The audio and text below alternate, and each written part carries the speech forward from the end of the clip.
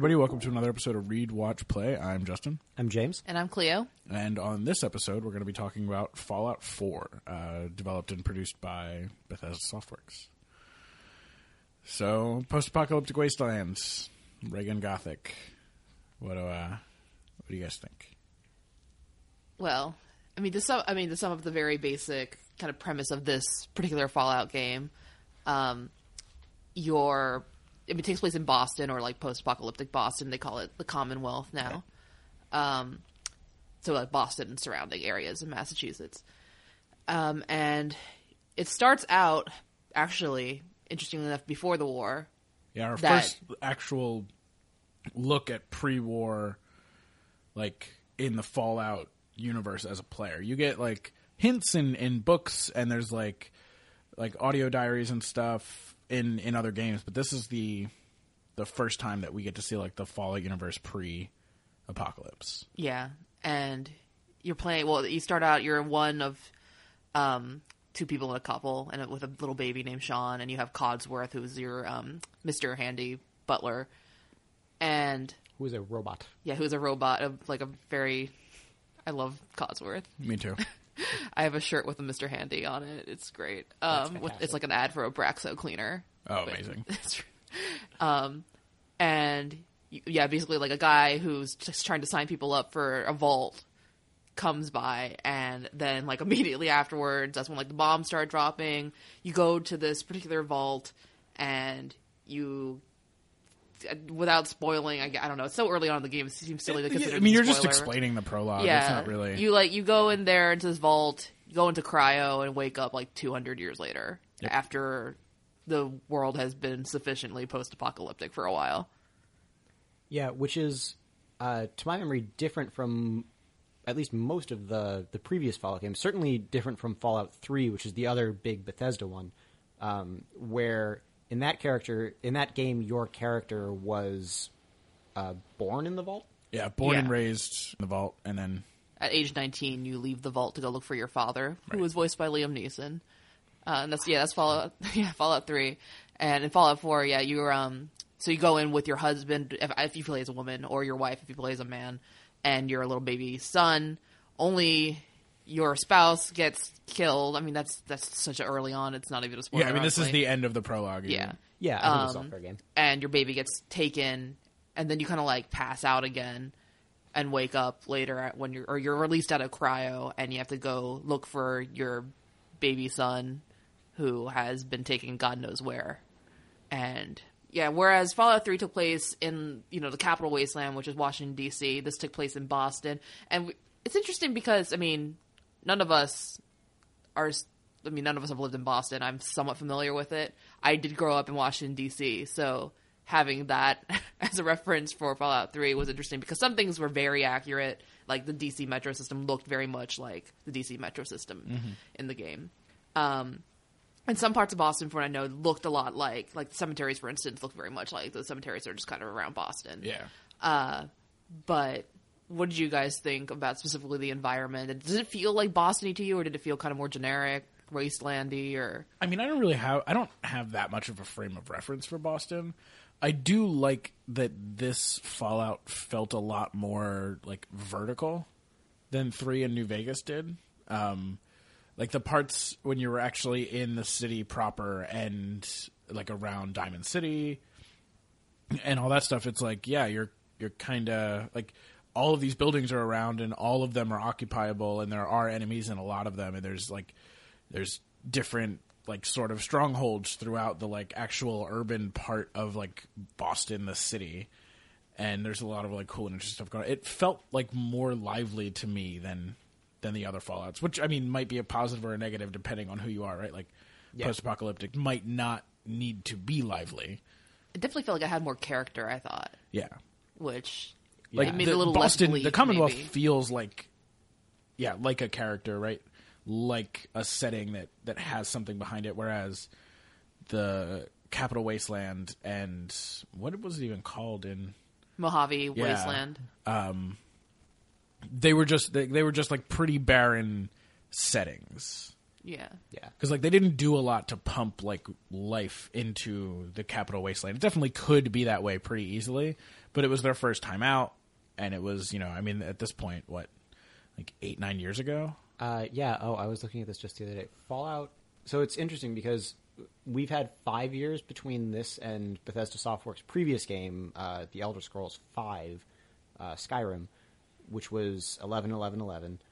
But that's actually a longer gap than they usually take. I think that the gap between Skyrim and Fallout 3 was only like 3-4 years. Fallout 3 came out in 2009, I want to say. Yeah, 2008, 2009, I think. Yeah, right. so we were about 2 years.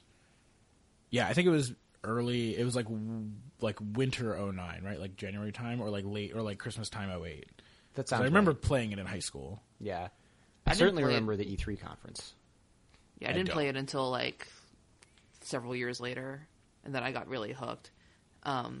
Yeah, Fallout, it's interesting because if you're the type of person who's like really into Bethesda games, they can be very addictive.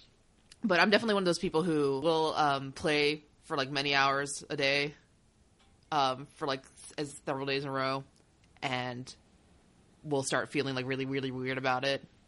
Like the game becomes my reality. Yeah, I and mean, my do you get reality like burnout on them pretty quickly when you do it that way? Not really. I mean, like I can, because the thing about Fallout, and I think one of the reasons that, and I might be the person out of all three of us who probably likes Fallout the most. The last 3 times I've come here, I've been wearing Fallout shirts and sweaters. I'm wearing my like Vault 111 cardigan right now. But it's like, if you like environment exploration, then this is definitely like, I mean, that's what Bethesda does, right? Skyrim, all the like big Bethesda games are pretty much really heavy storytelling through exploring the environment. And if you're the kind of player that does like to kind of wander around and look at things and kind of like stumble across things without knowing that that's what you're looking for, it's kind of more of the like the Blockbuster experience where you go into Blockbusters without, this is back when Blockbusters existed, Dating not ourselves knowing a little bit. yeah, not knowing what you were looking for, but stumbling across it anyway, as opposed to like going on to like Amazon and specifically looking up the thing that you want, right? Yeah.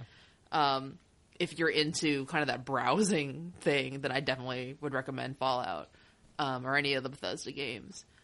And story-wise, I mean, there's definitely some strong points. I think that Fallout 4 does a much better job than Fallout 3 did with the story. Oh yeah, hands down. But I mean, I still don't think that they really compare to BioWare when it comes to storytelling, right? I mean, BioWare is they're the emperor empress of storytelling, this kind of storytelling in video games. Yeah.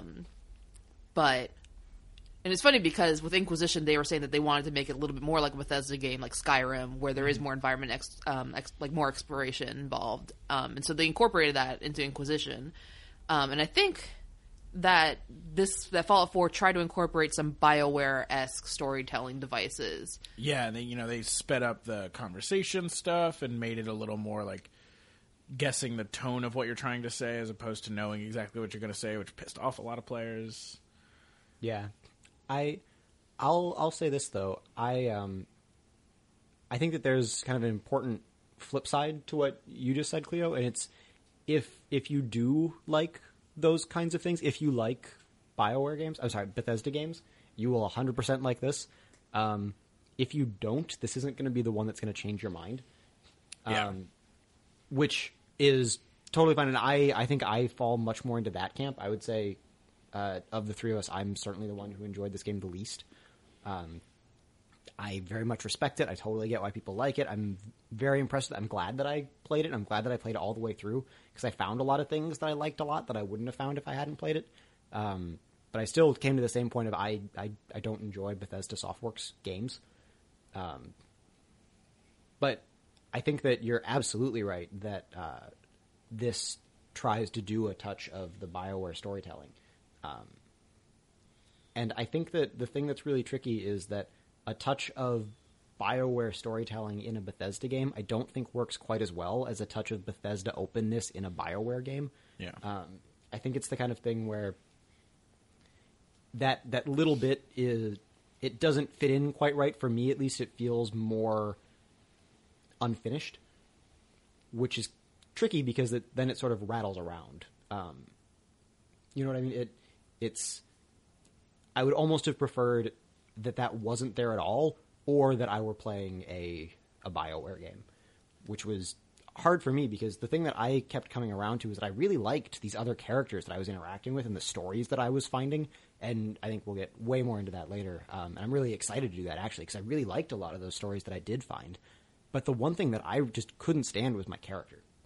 Like, I really wished that I was either a character who had some sort of, like, defined past in history as opposed to just sort of a generic person who has, in my case, since I played as the male of the two, I had some past military experience. We were talking about this earlier, Claire, where you were saying, I guess if you play as the woman, she doesn't have past military experience. No, it's like she went to law school, and because he's in the holotape that he leaves for her, it's like you're gonna have to brush off your law degree, and it's gonna be fine, and our future is gonna be great, and like So like, they set up a very decent very thin Yeah. backstory for the two of them. Which I thought was really interesting, though, because there were several sections where it just comes up in just one of my responses when someone's just like, how are you just surviving out here in the post-apocalyptic wasteland? And one of the responses is like, oh, I have military experience, and that just, like, solves just the accept situation. that. I'm really curious if, like, what that option looks like if you're... How are you surviving out here? I'm a lawyer. And they're like, Yeah. oh, shit. Oh.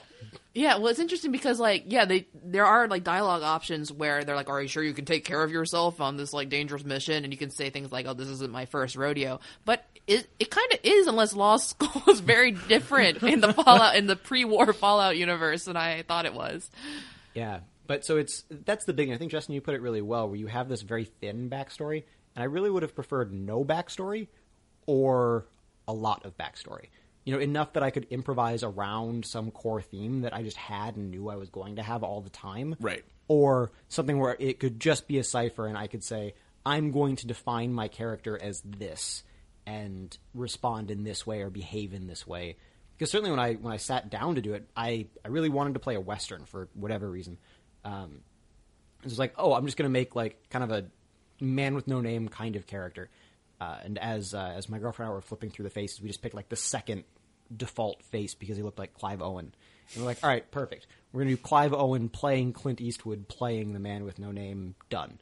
That's just what we'll do. We wanted to get into the game. And it was very frustrating when I'd be able to go and I'd be like, oh, hey, like, don't look for too much. Here's this. Are you going to pay me to do this? And like, I'll help, but then I'm going to leave and like not building relationships. And then I would pick something and he would make like a dumb dad joke or something like that, where it was just like not clear. And just suddenly I would just totally lose the ability to play as the character that I thought I was trying to play as. And that was the thing that was really frustrating because it made it really hard for me to connect with that character in any way, shape, or form. Mm-hmm. But there was just enough to remind me that I couldn't do whatever I wanted. Right. Which was weird. But on the other hand, I actually really liked a lot of the stories where I was encountering other people. Where I could say like, oh, here's like Piper. And here's her storyline that I'm going to go through. I'm going to follow up on her quest line. And this is what's happening to her and her sister and just the storyline that she has. I like that a lot, actually. So it was really kind of frustrating where I really wished that I could do more of that and I could have just been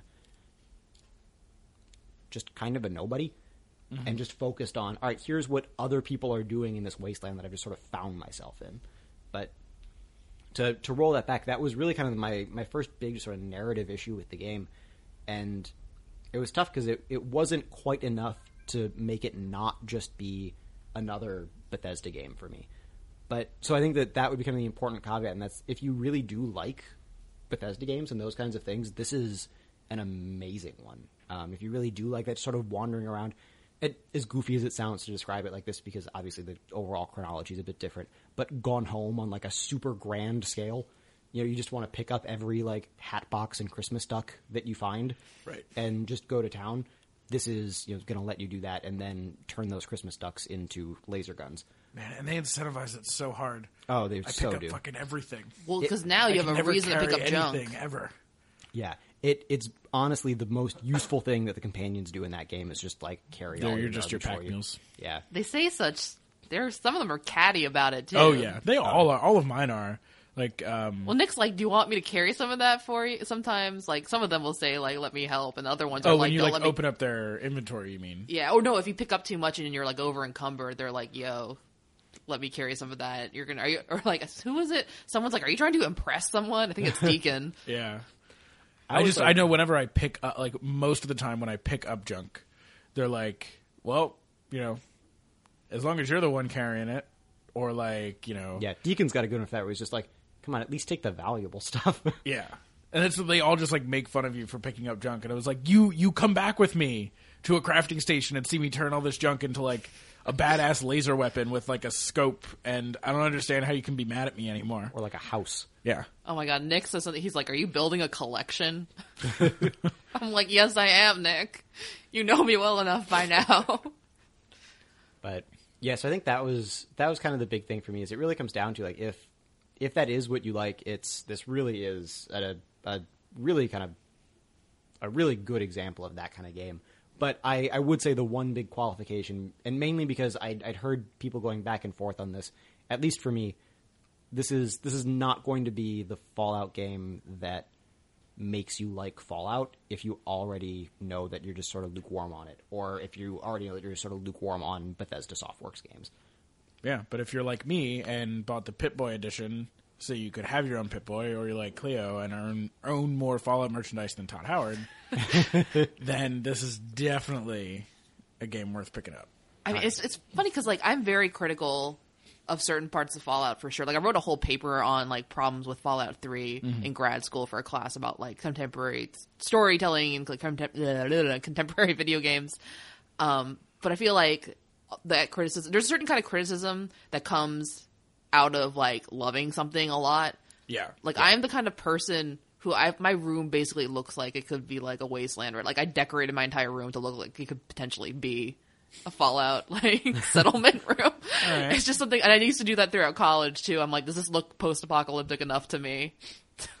And the answer, luckily, was no. Because honestly, if I was like living in something that looked like the shitholes that people live in the wasteland, I would be in trouble. I just imagine that scene from Pitch Perfect where he goes back to the room and Benji's got like his half of the room's just super decked out in Star Wars stuff, and there's a clear line between the two halves, and just the one half is just all black with like the Imperial logos all over it. And he's turning. Goes, is it too much?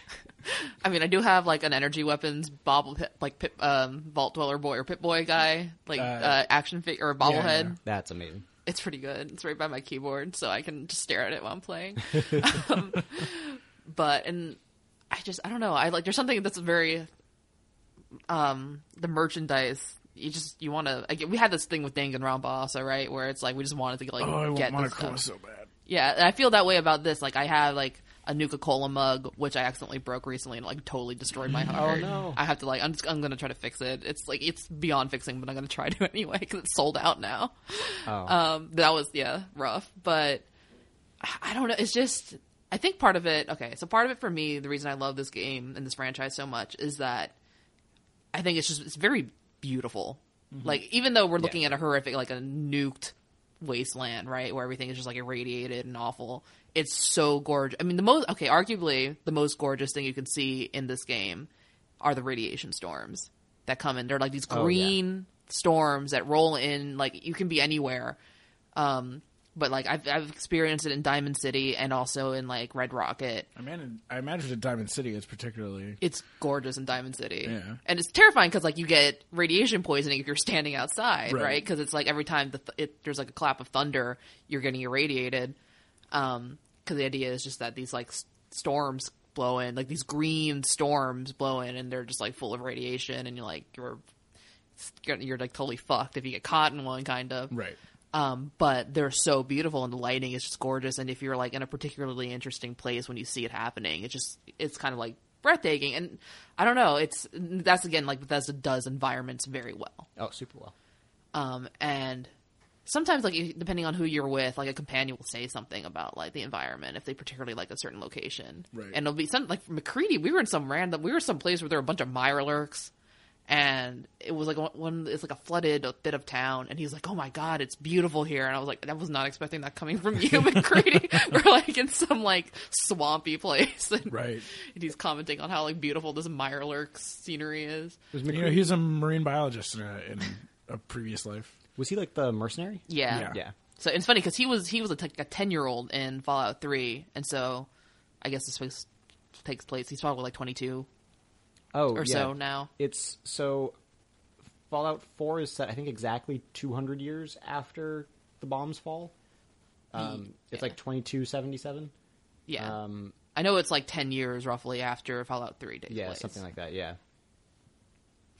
But yeah, I mean that's the other thing, right? Is companions are really great, and some of them are really great. I mean, they're all interesting. Yeah, I think they did a really good job crafting a good cast of companions this time around. I agree. Yeah, and that was something that like occasionally in the other games there would be like a handful, like a couple characters maybe, where I'm like, they're really interesting. I'm going to bring them with me. They have a really good storyline, but it kind of left me wanting more. In this game, I do feel like I kind of wish there was a little bit more with the companions, right?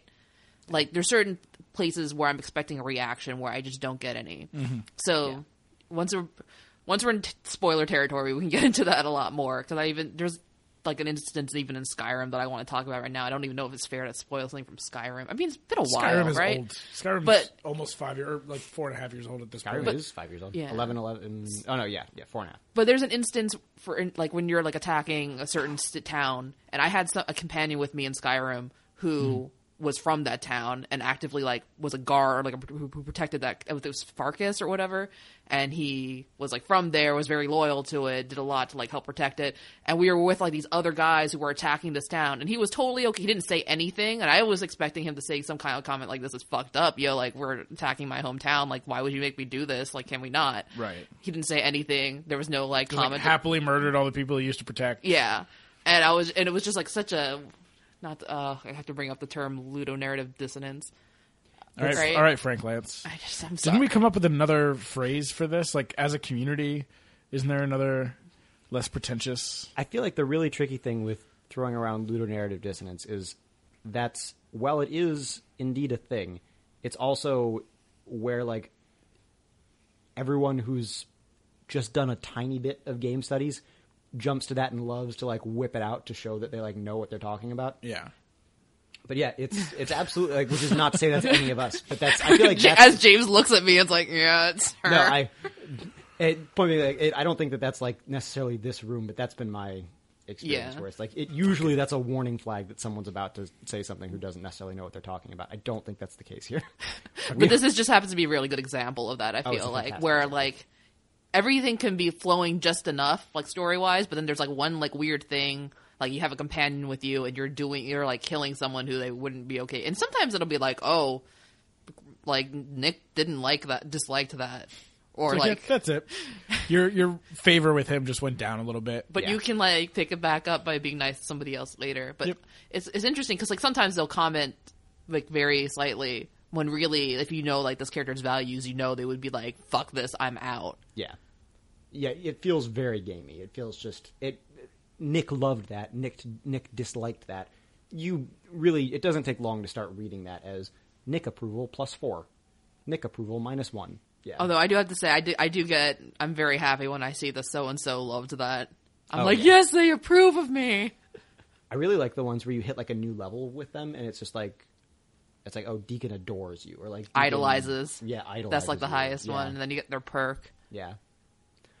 For context for that conversation, ludonarrative dissonance is a term that refers to when the narrative and gameplay of a game diverge in some way and end up not actually syncing up well with each other. Yeah. Usually, this comes from when there's something that you need for gameplay or want for gameplay that is fun.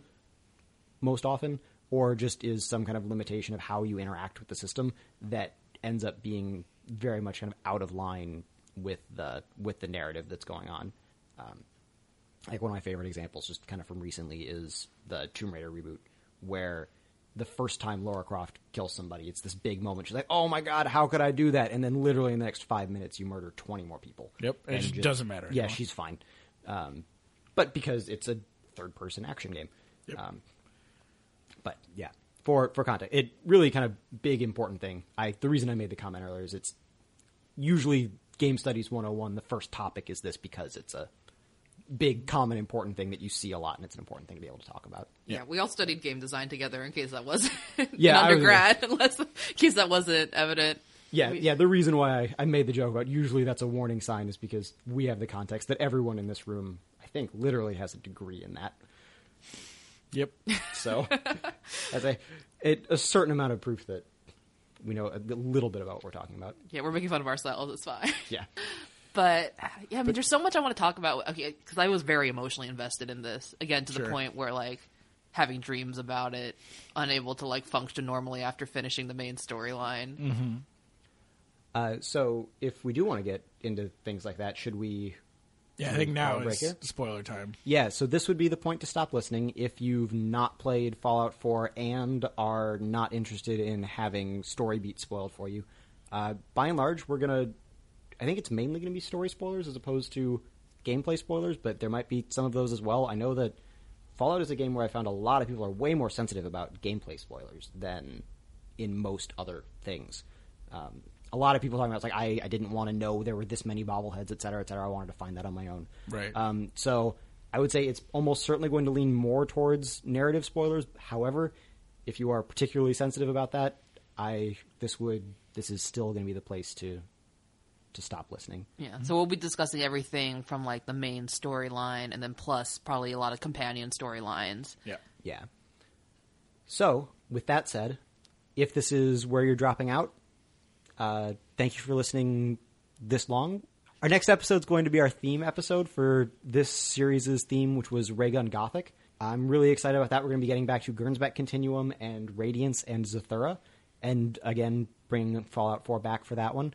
And then in the next series, our theme is going to be time travel within one's own life. So for that, look forward to Replay for the book, and Looper for the film, and Life is Strange for the game. So that'll all be in the next series, starting not 2 weeks from now, but 2 weeks after that with Replay.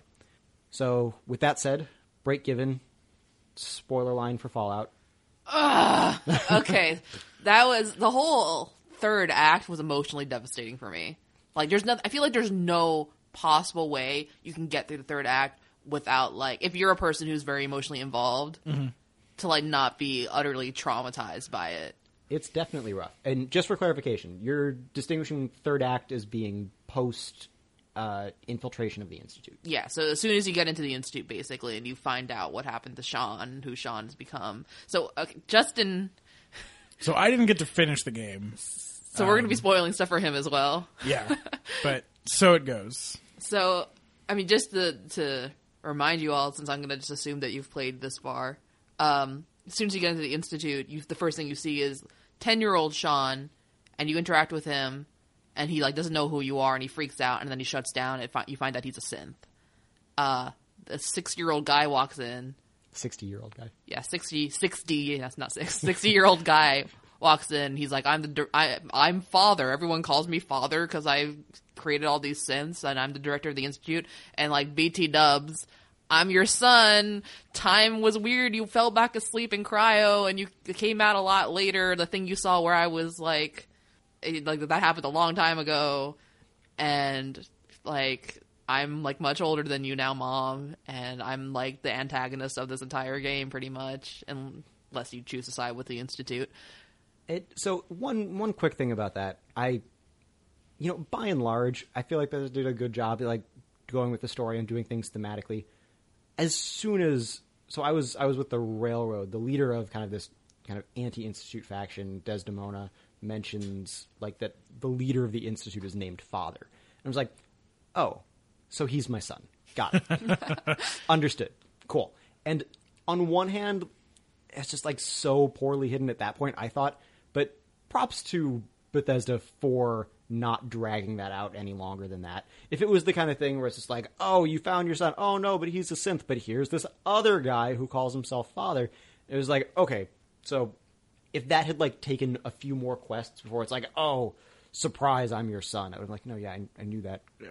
I feel like I must have missed that when Desdemona called him father. I think I didn't know that until I saw him in the Institute. I probably just like spaced. Yeah. But as soon as I saw like 10-year-old Sean shut down and an old guy walk in, that was the point. Yeah, I was like, clicks. fuck. Yeah. Great. Yeah.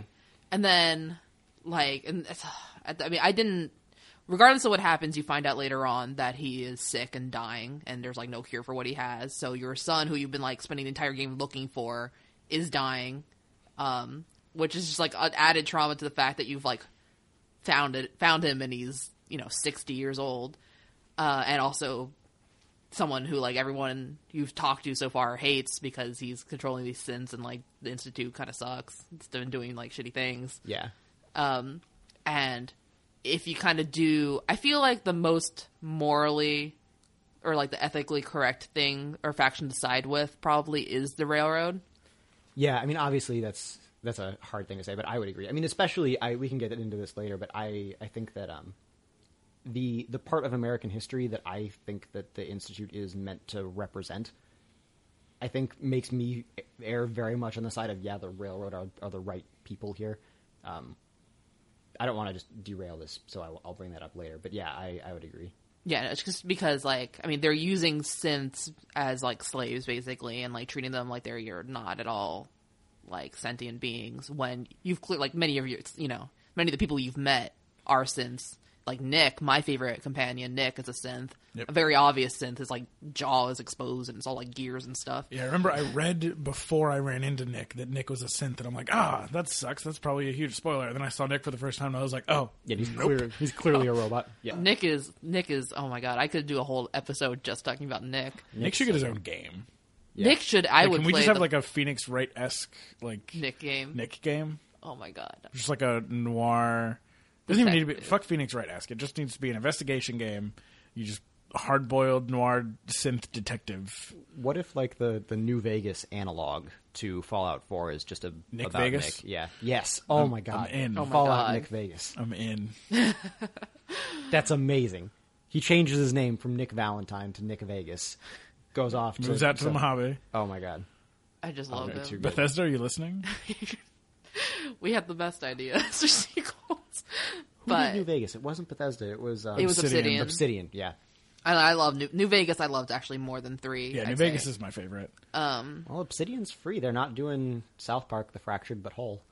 Aren't they? No, I think it's someone else. Okay. They did, I mean, They did Stick one of of the, Truth. like, head guys at Obsidian has said they're open to doing another Fallout game, despite the, like, bonus, the Metacritic bonus, like, brouhaha from New Vegas. Yeah, So, that was all nonsense. But yeah, I mean, if they're open to it, Bethesda can yeah. see clearly that their fan base's favorite Fallout game is New Vegas. Yeah, everyone People I know. are very, very vocal about it. that's mine. It's either 3 or New Vegas. Very few people seem to put 4 at the top of their list. I think it comes down to just like when 3 came out. For historical context, there was a huge jump between 2 and 3. Different developers. 2 was a top-down isometric role-playing game, if I remember right. Yeah. Yeah, 1 Very and different 2 and thing. tactics and all that was... Yeah, and 3 is a first-person or third-person over-the-shoulder kind of shooter game. Very, very different. 3 being much more in line with Bethesda's other long-running series, The Elder Scrolls. So it's either like that jump is a big thing to you, or New Vegas, where they refine that system into New Vegas. Those are usually the go-tos, if I remember right. I don't know whether New Vegas or Fallout 4, because I love New Vegas, but I'm trying to think whether I might prefer Fallout 4, maybe just because I like Nick Valentine so much. And I mean, you And the definitely- environment. is Yeah, beautiful. I mean, the emotional investment you seem to have in the story is pretty significant. Yeah, I mean, God, like as soon as you have like a kid involved, and I know a lot of people who play this. I mean, there are plenty of people who play this who aren't parents, right? Right. It might not, and I'm not a parent, but I mean, there are a lot of kids in my life that I'm kind of like have a caretaker role in their lives as. But I don't know. There's something is like as soon as you have like any storyline where a kid is in jeopardy, right? I automatically assume okay, the kid's gonna be fine at the end. Like, I just think that's a safe thing to do that most people tend to do, because it's like, it's kind of like in movies and TV, right? You can have a bad guy, but they're gonna be like beyond what people are capable of putting up with if they like what is it, like if they hurt a dog, they kill a dog, you're not going to be able to show someone killing a dog or like hurting a kid or like killing a kid, right? Right. So you Which just is why don't think it's going to happen. You can't murder children in Bethesda games. Yeah. Which is, oh god, speaking of which, so I was trying to be nice with everyone. I maxed out my charisma. I wanted to use diplomacy as much as I could. It's like what I always do. Uh-huh.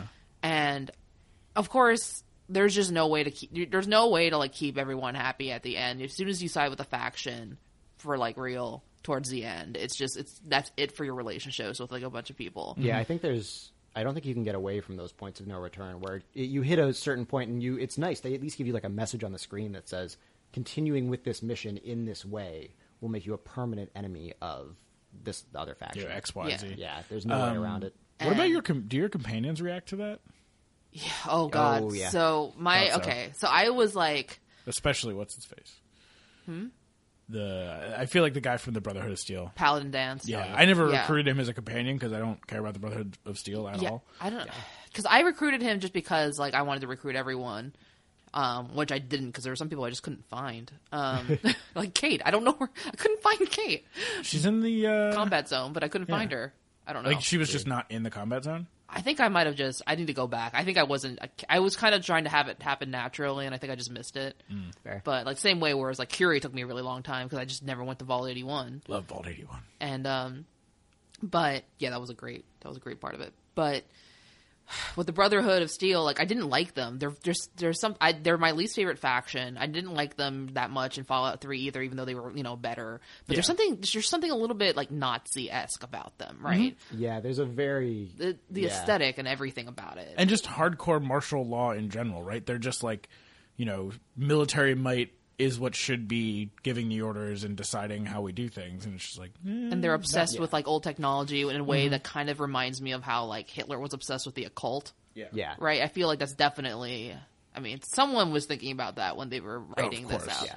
And just the whole kind of the thing that's key to their ideology is the sense that you can't trust anyone else with technology, but we can have as many nukes as we want. Yeah, no, And we're they hate responsible. synths, and they just want to kill synths. Like that's it. Yeah, Since they're an abomination. I went through all their quest line and saw their ending for kind of a metagame reward, the trophies on the PlayStation Network, but just to see what it was like and to get those rewards.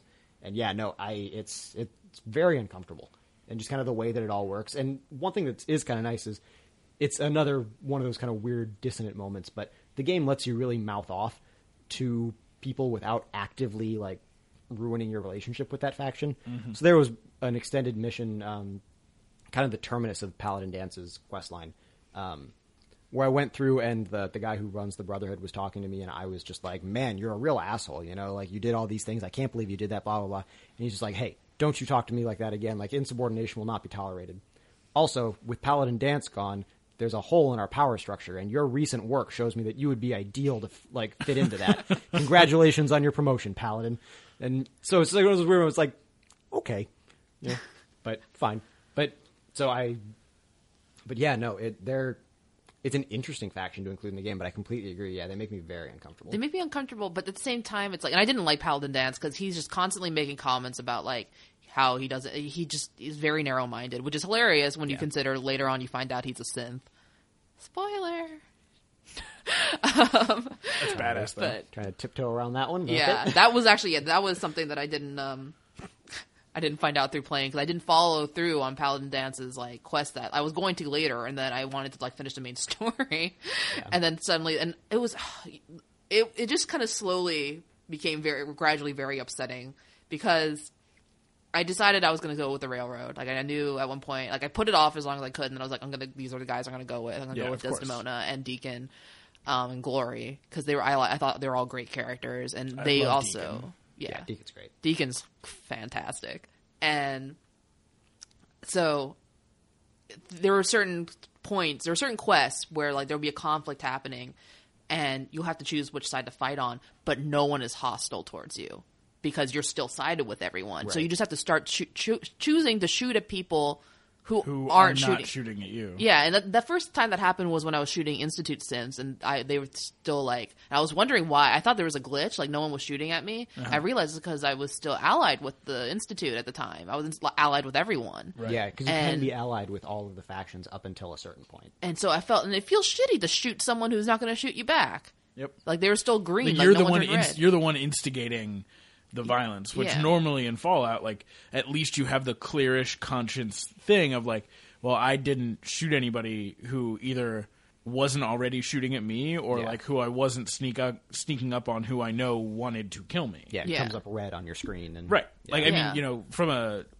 non like gamified standpoint, right? Yeah, exactly. And then like to say, I think it was at Bunker Hill, maybe. Yeah, Bunker Hill Where no one was shooting at me, and I had the Brotherhood, as much as I hated them, I would be in like a lot of trouble sometimes out there, and then suddenly the Brotherhood would Just a show Bert up. would show up and start like killing a bunch of super mutants, and I'm like, thank God The number you of guys times are the here. Brotherhood saved me from Deathclaws.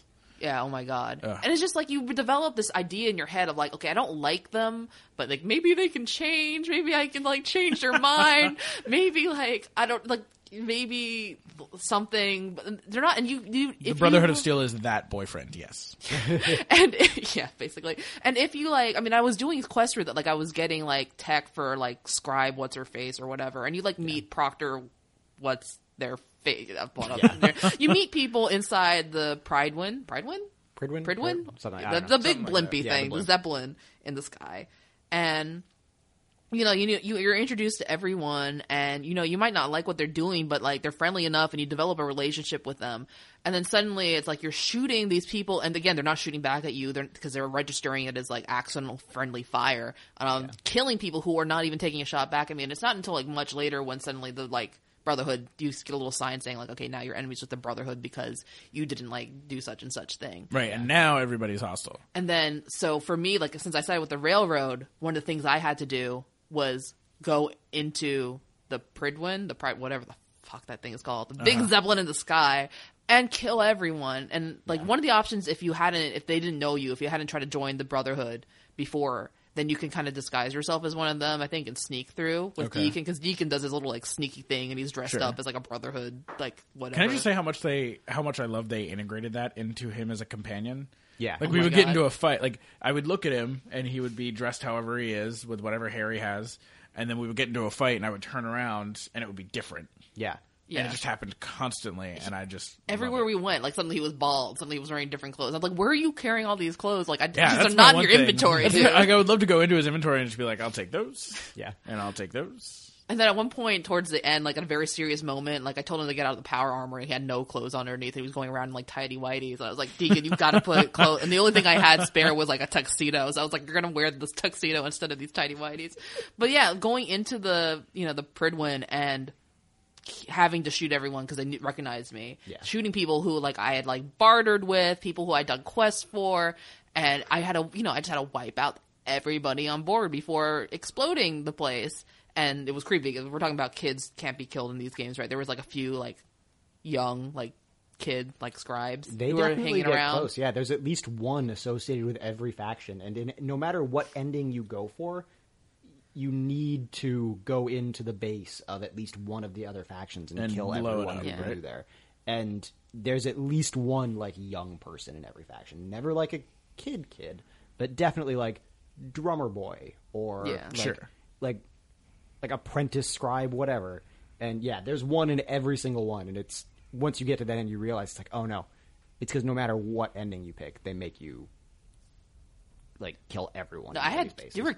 kids in the Brotherhood who were like I couldn't kill them, so they weren't hostile. They were just standing there, not registering the fact that I slaughtered like everyone they knew in front of them. Like I had some bug issue with a conversation with one of them afterwards where it was just totally glitching out because they couldn't like they just couldn't I don't comprehend. think that was a glitch. I think that child just could not comprehend what they had just seen.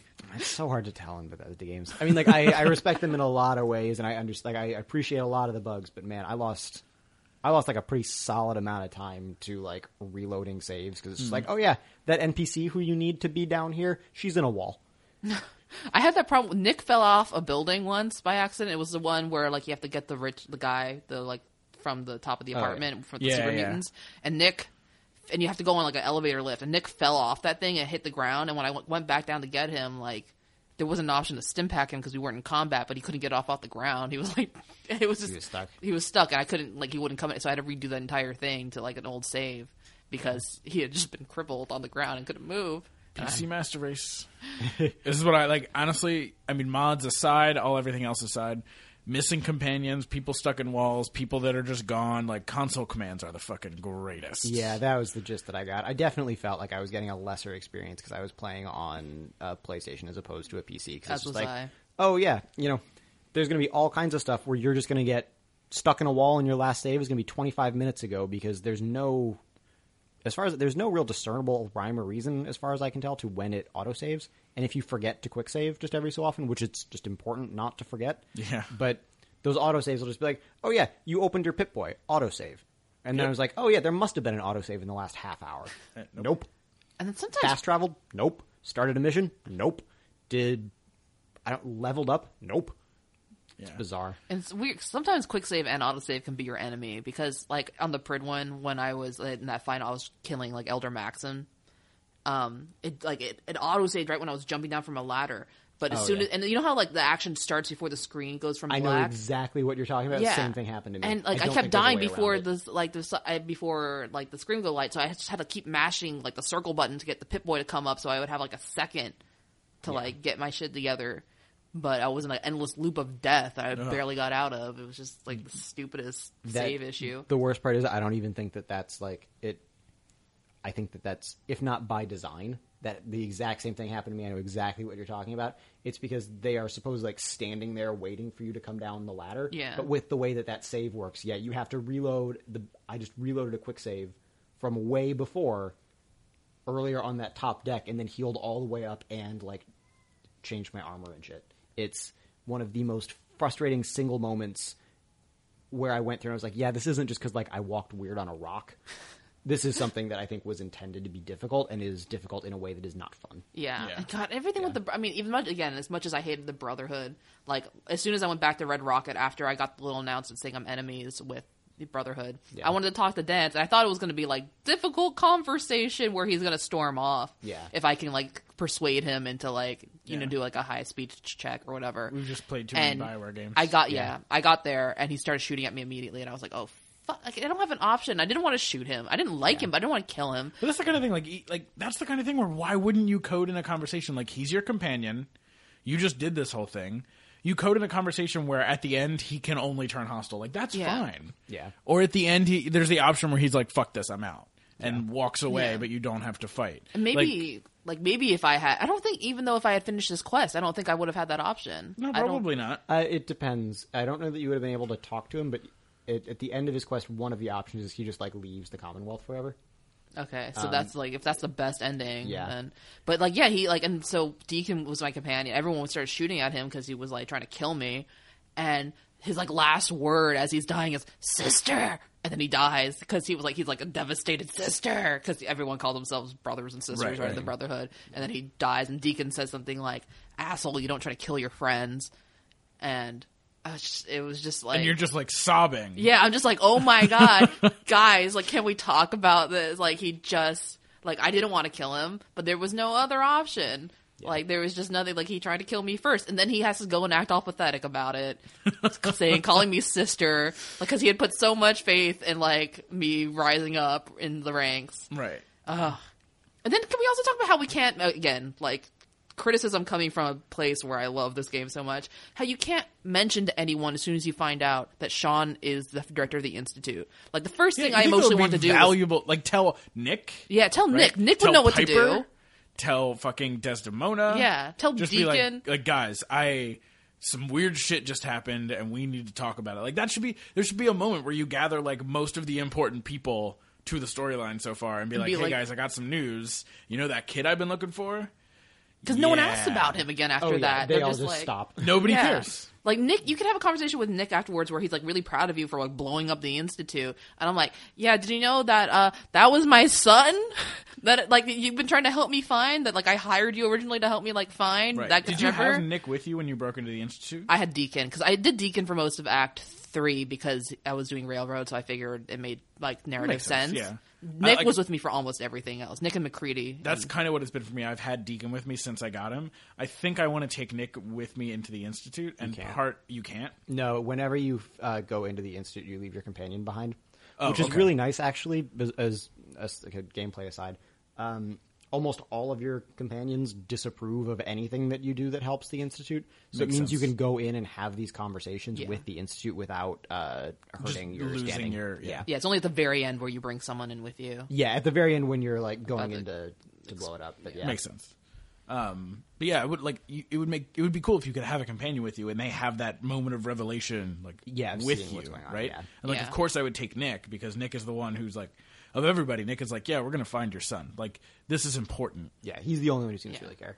Yeah, they really. And then he just stops caring. Well, like no one asks again, like because everyone knows you're looking for your son. No one asks. Like then suddenly you have little synth baby Sean because then you get 10-year-old synth Sean gets reprogrammed to believe that you're his mom again. And so you have, which is kind of harder, like emotionally for me. It's like, okay, your real son dies at the end. He gets if you explode the Institute, then he dies in the explosion. He's so disappointed in you because he had like named you like the new director. He dies even if you side with the Institute because he's dying of super cancer. Yeah. Right. So I assumed his super cancer probably kills him. Yeah. So but that's either way, the ending. The last quest in the Institute version is just talk to Sean, and then he dies of super cancer. Yeah, so either way he's going to die. One way you actually directly kill him by making him explode, and then you're left with he leaves you with 10-year-old synth Sean, who is he going to stay 10 forever? Is this like AI? Yeah, I don't know how synths Yeah, I age. mean, I don't do synths age. They're like half organic, right? They're certainly partially organic, but I mean, we can see from like Nick that they certainly have like a metal like skeleton. That metal's not going to grow. But I wonder if, like, Nick is a prototype. Like, I wonder if the other true. synths have, like, organic... Like, they're, like, brains are synthetic and maybe they're, they don't have blood and their organs are synthetic and however all that works. But, like, how organic are they? Can they grow in age? I don't know. But I'm interested because, like, where I left the game, I haven't played a whole lot since finishing the main story, was, like, 10-year-old synth Sean was like, can you get me an alarm clock when you're out there wandering the wasteland because I want to build you something. And I'm like, this is so weird. My real son is dead. You think you're like a robot baby. That would be difficult for me. From like a narrative standpoint. Like, I was real unhappy. I just wanted to tell, and also, like, do you guys romance anyone by any chance? Not necessarily romance. I did get to the highest, like, it sounds awful saying this. One of the unfortunate things about some games where you have this I advanced my relationship with Piper to the highest level, but it stayed platonic throughout. I definitely like flirted with her a couple times, but one of my big things in it was I was committed to my character not forming romantic relationships. And actually, that's one of the things that I really liked about at least Piper's storyline is that it's not a weird platonic at the end. Like in a lot of BioWare games, as much as I like them, generally when you have a relationship with someone who would be like romanceable, if they're not, it's weird. Or even if it's just if they are romanceable and you opt not to, they get like disappointed, right? Or it's just like, oh yeah, we can be friends, sure. And you get the impression that there's like a sad scene after that involving them in the shower, as opposed to like the fun scenes with them in the shower in Mass Effect, right? But so it's the kind of thing where you kind of get that vibe, and you almost feel bad about this. In this, it definitely seemed like kind of like at no point did I get the impression that throughout this thing with Piper, I was just like super charming and she was madly in love with me, and I was just like, no, I'm still mourning my wife. And she's just like, oh, but I love you, and it's, but I guess we can be friends. Like, it was very much just like hey, thanks for helping me with that stuff for my sister. Like, I really like hanging out with you. Like, I'm glad that we can, like, go out and adventure together. This is good. I like this the way it is. Yeah. And maybe that will end someday, and that's all fine. And it never felt like this missed romance. It felt like just, we're just buddies. Because that's the thing. I feel like in so many games where if there is a character that is romanceable, it's built around like your relationship getting to a certain level. The whole point is to romance that character. Yeah. And so it's not like it's this binary thing where just like once your relationship with them crosses a certain threshold, time for romance. Yeah. In which you have to either say, hey, yes, we should be together, or no, we should not. And then that determines the dynamic. Whereas like having the ability to max out a relationship without that being there at all. Yeah. It's so fresh. It's really nice. Like Yeah. it's like I feel like it hasn't been done before. I think Dragon Age Inquisition does do at least some of it, but it's very dependent, I think, upon you advancing your relationship in a very specific way. I think it's a lot... Yeah, you have to like very specifically avoid being flirtatious in any way, right? And Right. like, So you can still do it, but you have to work to do it, as opposed to working to say, no, I want this to go in a romantic direction. right. But yeah, no, I completely agree. I liked that a lot about it. Yeah. Because also, like, I don't know. I feel like not enough emphasis often is placed when you do have an option for a romantic relationship. Not enough emphasis is placed on the friendships you're also trying to build with other characters, right? Yeah. And like, I know a lot of people want Nick to be romanceable, but I was just so happy with Nick just being like my best friend. Yeah. Because I'm a big film noir fan. And he just like, cause he's like a film noirish, he's like a synth film noir detective. He reminds me of a little bit of Robert Mitchum. Yep. A little bit of, like, oh god, he's just. He's so good. But without being like a lot of like those film noir detectives are dicks. He's like not, no pun intended, dick. But he's like he's a genuinely good guy. He's not like an anti-hero really. He's like genuinely a hero, and he's a well written character. And he's really interesting. Yeah. And he always God, like the first time you see, I think the Pridwin in the air in the sky after you come out of a certain quest with Nick. Nick recites a stanza, I think, from Edgar Allan Poe's The Raven, and that was a moment where I was like, Nick, I love you. We're gonna be best friends forever. That was so like it was just so dramatic and well timed and like perfect. And it was like nighttime and this huge horrible thing was in the sky, and it was like the first time we really had a chance to really talk about the Brotherhood at all. Right. Oh, it's so good. But yeah, who were your favorite companions other than who we've been discussing so far? I don't know. I like Strong. I didn't get He it. wants milk of human kindness. Yeah, I didn't do any of his companion stuff, so I don't actually haven't done it know yet. where that goes. But I mean, unlocking him was fun, and like having him around is kind of fun. One of the only things that I hate is that one of the things that he dislikes is lockpicking.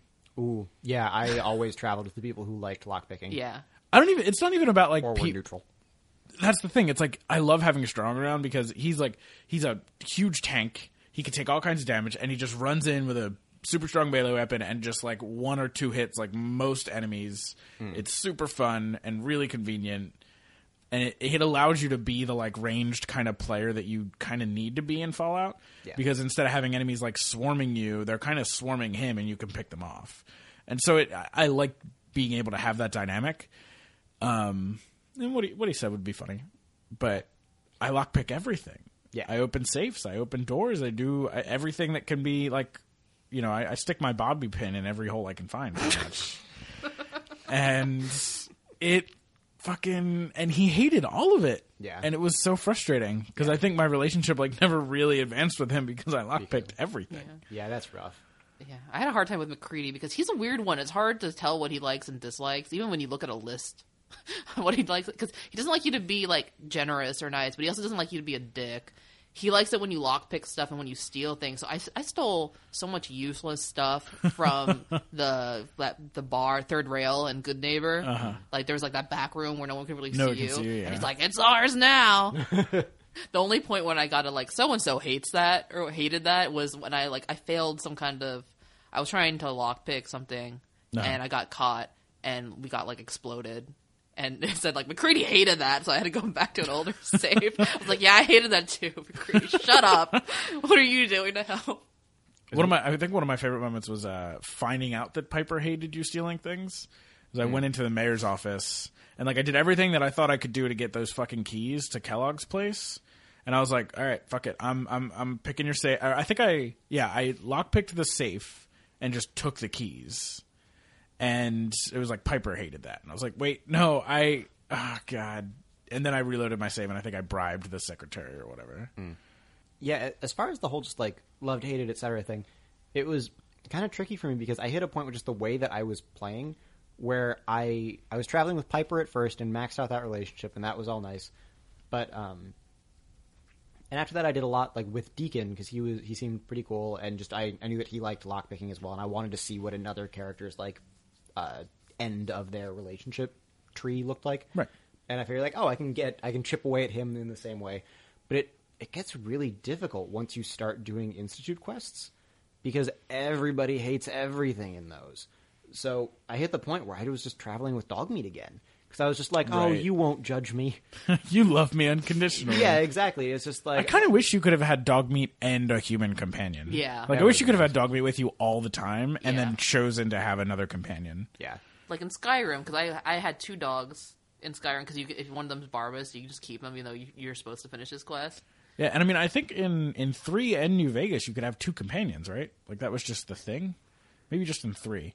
But I swear I remember having 2 companions. I don't Yeah, remember if it was I think 2 so. companions or if it was a dog. Or it was like a dog dog and and a a Dogmeat companion. doesn't Yeah. count. Yeah. Yeah. And that was the thing. And I was like, I wish that still happened, Yeah. basically. That would have been nice. Especially because, as we've all been saying, I think that the companion stories are all really good. Mm-hmm. And, I mean, Dogmeat just doesn't have one, which makes sense because he's a goddamn dog.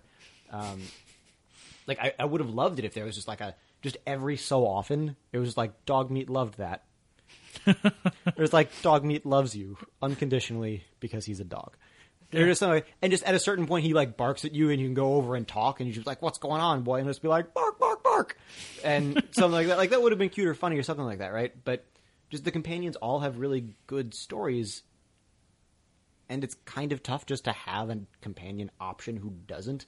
Yeah. Especially when it's one who's just like kind of nice otherwise, etc. But yeah, it would have been really nice if you could do both. And I kind of get it, but I don't know. I wanted both very badly, because I wanted... I'm sure there'll be a mod. Oh, yeah, but We're on PS4. You bastards. Oh, but okay, one thing I wanted to know about how you guys were playing was, well, generally, how did you feel about settlements and kind of crafting and that whole, like, where you can... I like barely touched it. settlements not at all, except for the fact that you need to get a large settlement to 100% happiness for a trophy. So I worked on that. James only cares about trophies. It's true. In a game like this, 100%. But yeah, Crafting, though, I did a lot of. I did a little bit of crafting. I experimented with like Sanctuary Hills a bunch in the beginning, and I like even like built a prefab house that was mine, and I decorated it, and I put furniture in there and all that, and I like barely go in there. Yeah.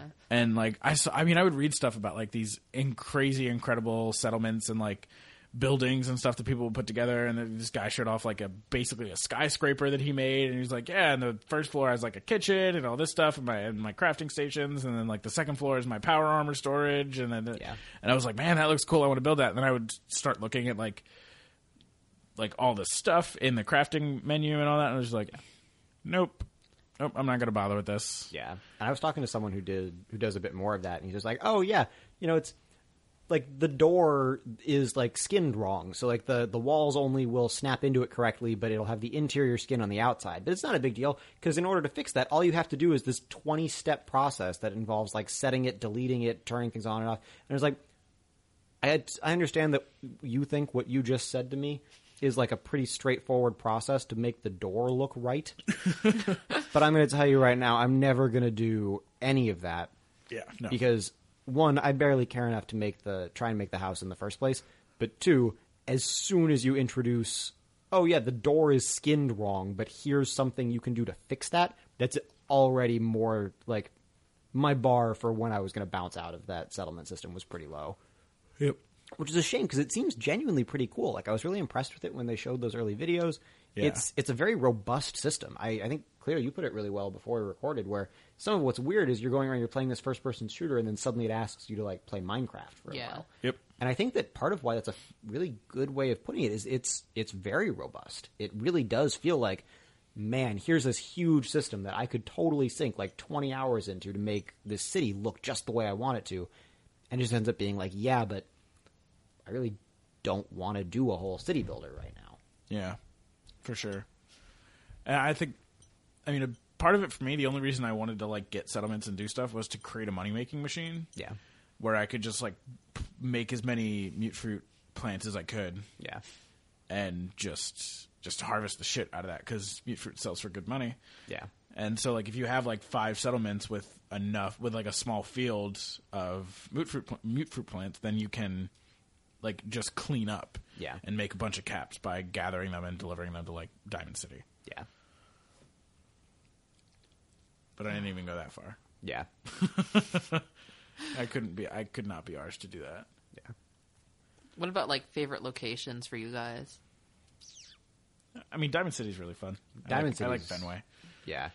Just the fact the way that all played out, like when you find out that it's Fenway and the diamond is a baseball diamond. Like, I Right. thought that was a really cool moment. I liked that a lot. Yeah. I liked the. I mean, in terms of just like like the charm of Diamond City. There's the NPC, the baseball NPC, who like has no idea what baseball actually was, and he was like, "Yeah, they use these bats to kill each other," and just like the whole thing. And he sent you on that quest to get like a card and a ball and a glove, and Yeah.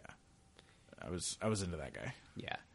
I'd say beyond that, I mean, the castle was kind of neat. I didn't do a lot there, but I did have like a fun one of those like kind of emergent moments that I think are the things like the stories that a lot of the stories that I think are really cool in Fallout are those ones that sort of just happen to you. Yeah. But in the quest for retaking the castle for the Minutemen, you have to fight this Mirelurk Queen. It's this giant like crab monster, and I just couldn't kill her. I was way under leveled. By no means should I have gotten this far in this quest to begin with. Right. But I was stubborn, and it was late at night, and I was determined to get it. So I went, and I eventually found out how you can do it, and it's that Mirelurks are very weak to damage from below, but resistant everywhere else because they've got shells. Yeah, it's like below and then their face. Yeah, exactly. So what I did was I took every single mine I had, and I put them all kind of at the shore where she comes up out of the water, and then I did the thing that triggers her coming out. And so she comes out. I've been fighting her for like an hour. Haven't been able to kill her. Totally stuck. And she just walks up, hits my like 20 mines, dies, and just flies halfway across the Commonwealth. So I went and I redid it with fewer so I could go and get the stuff from her. Right. But oh my god, though, like it just I don't like care much about like the rest of the castle as a location. But just as the place where that moment happened, that was pretty great. Right. It becomes it holds a special place in your heart now because of that story. She just like scuttles up, and like the best part was like the first mine went off like prematurely, like before I was like, oh shit, it didn't work. Like I guess it triggered. I was like, oh damn, and then just this huge explosion, and she just goes. I mean, it's like in Christmas Vacation, right, where it's just like kind of fizzles, and then the lights come on, or like in the Dark Knight when Joker's like walking away from the hospital and he thinks that the detonator didn't work. Right. Basically the same scene. Anyway, but yeah, so that one was a good one. Did you have any favorite locations, Cleo? I have family in the Haunt, and I spent some time there like a few months ago for actually my great aunt's funeral. But yeah, but it was nice to see family. It was nice to see like the whole like clan, the family clan there, and I like spent time there as a kid.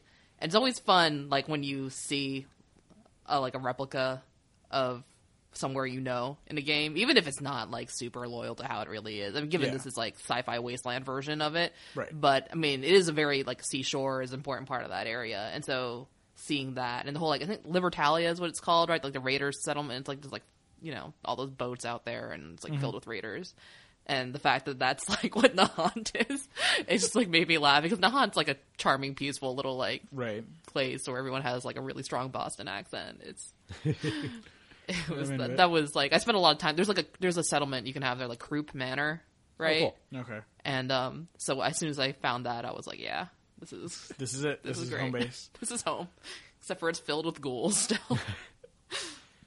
But so yeah, before we wrap up, the location that I wanted to mention is just the Institute itself, because I think that it plays into one of the things that I really liked most about the game. We talked about this a little bit earlier, but the fact that I think that the Institute is a really great analog to just like pre-abolition American South, and it's the kind of thing where I think they do a really good job of doing a very slow build to it. Because you have this sense, you build up immediately. There's this sense of wariness about synths, and that they're maybe like replacing people, and they're spies for the Institute, etc. And you understand why people think that they're bad. And then you have the sense of the Institute's bad because they do these experiments and there are these other things.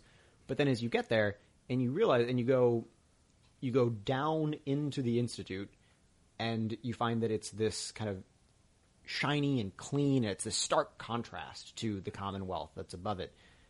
but it's also just pristine. And then as you go and you see it's all very nice, but then you see that the whole thing is built upon synth labor, and it's just very much built on the backs of these synths who you, over the previous parts of the game, you've had some experience with them as being like potentially not totally human, as like maybe just being spies for the Institute. Right. But then you also have experiences with people like Nick, who are clearly their own person. And this is okay, so synths could be just, say, like a person. And then as you go, and especially as you investigate the railroad more, and you make the connection between that and the Underground Railroad, and that they're trying to free runaway synths who have escaped from the Institute. And as it goes and goes and goes, and you see that it's that same idea of you have this like antebellum South, and everything is big and nice, and plantations, and this very kind of sense of royalty, but all of that is built upon treating people who you can then see are totally human beings as somehow less than human, mainly labor, who just have to do what you tell them, things like that.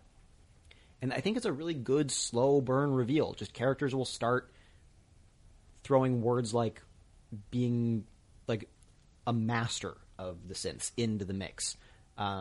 Every so often the word slave will come up in conversation. Mm-hmm.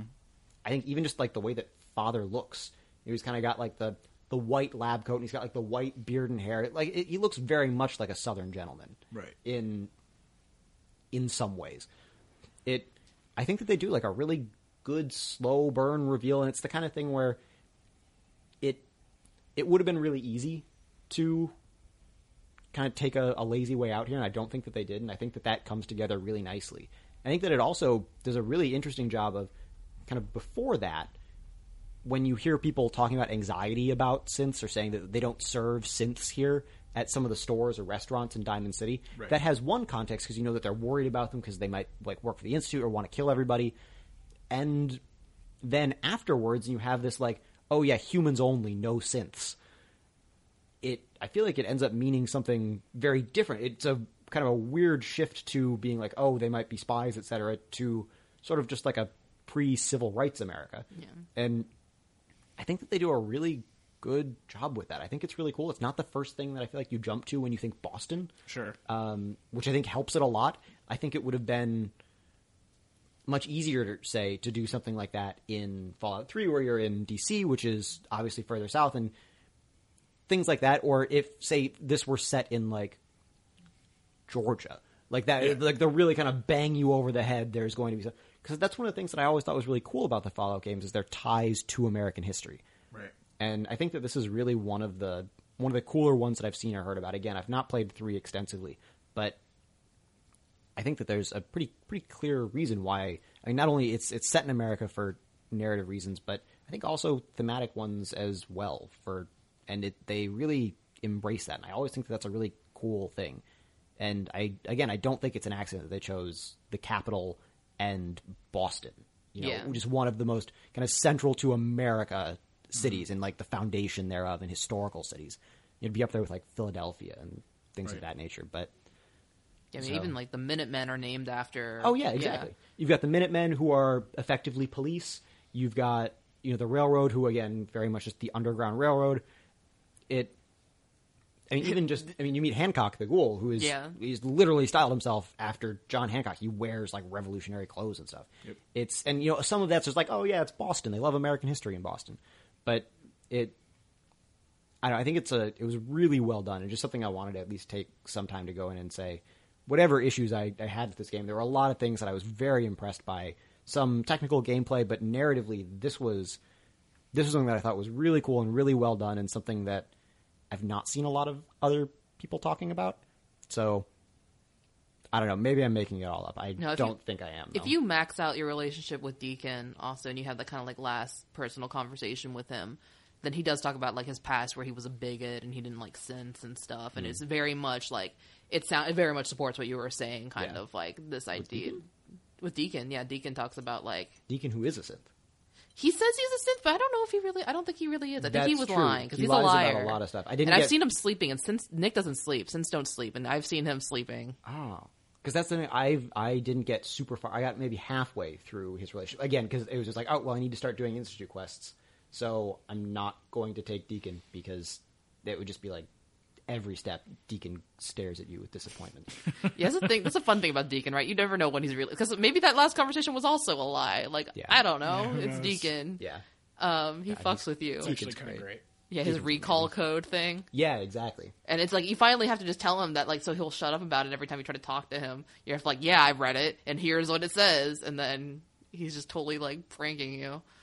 Oh, I didn't know that. Yeah. Like, Interesting. He's just like, oh no, don't read it. And then it's like, got you. Like, he's like trying to teach you a lesson. It's just like, That's so cool.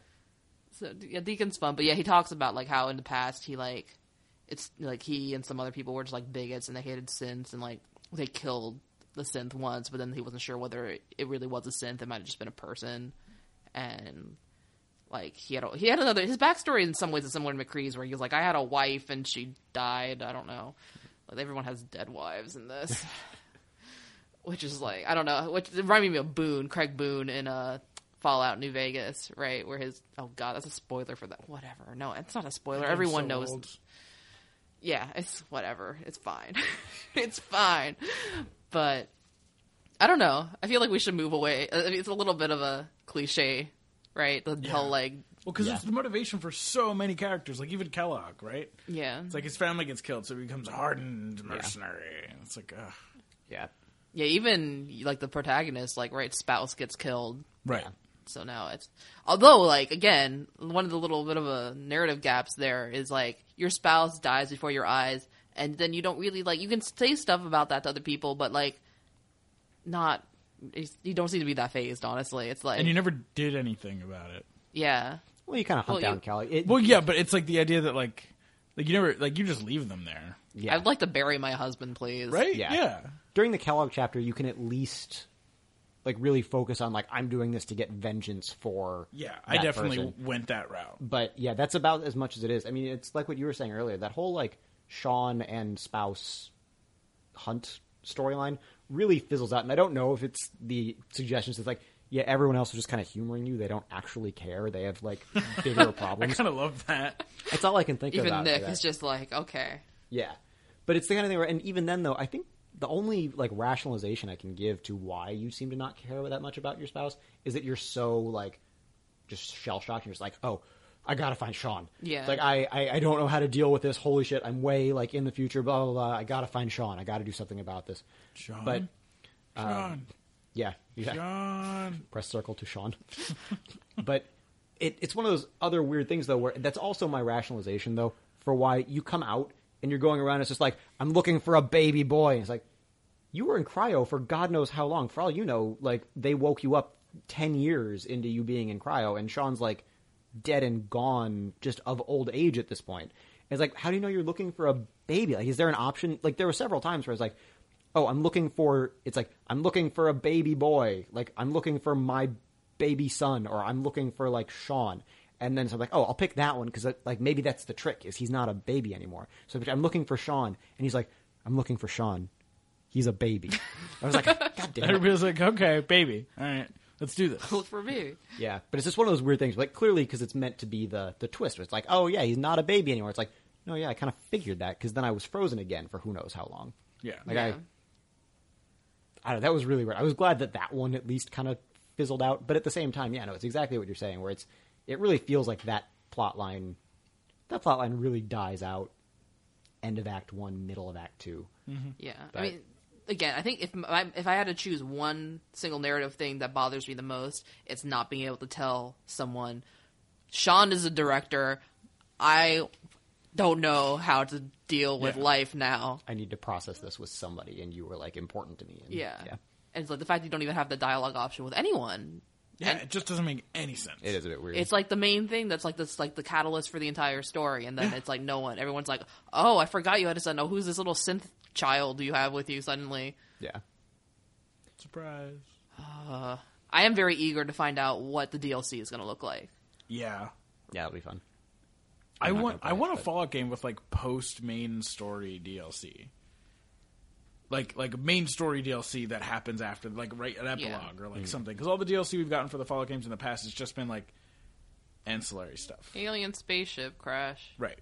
And then what was the other one? Just something with Abington. I can't remember. It's been a really long time. Yeah, More I mean, Brotherhood of it was Steel like stuff. Point Lookout, which is just like weird horror place in Fallout 3. Yeah, But up in like Maine or something, right? Yeah. I feel like legitimately traumatized by the end of that main storyline. I had a Brotherhood of Steel nightmare the night before I finished the main story, where it was after I had to kill Dance, and I just had this like really bad dream about like having to kill Brotherhood people and feeling really awful about it. And I don't know if DLC wise, I wish there would be something a little bit with like, I guess with Synth Sean, because I mean if you're gonna bring him in, Yeah, like do fucking something have with him it. there, fucking like really do something with that, because I think they probably will because he survives both.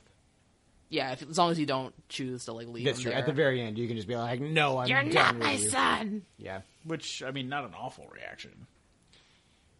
yeah. So do we have any closing remarks? We definitely went a bit long for this episode. I think even post editing, it's going to be a bit long, but It's long Fallout. game. Yeah, long game, So- long episode. I mean, there's so much to be said about it, really, and we'll talk about it. We'll revisit it again, obviously, in the next episode when we talk about all three of the kind of titles we discussed Yeah. for Raygun Gothic. We'll definitely come back more to the aesthetic and how that plays into Fallout and all the things that we discussed. But yeah, there's just so much just in the game, just by sheer density of content.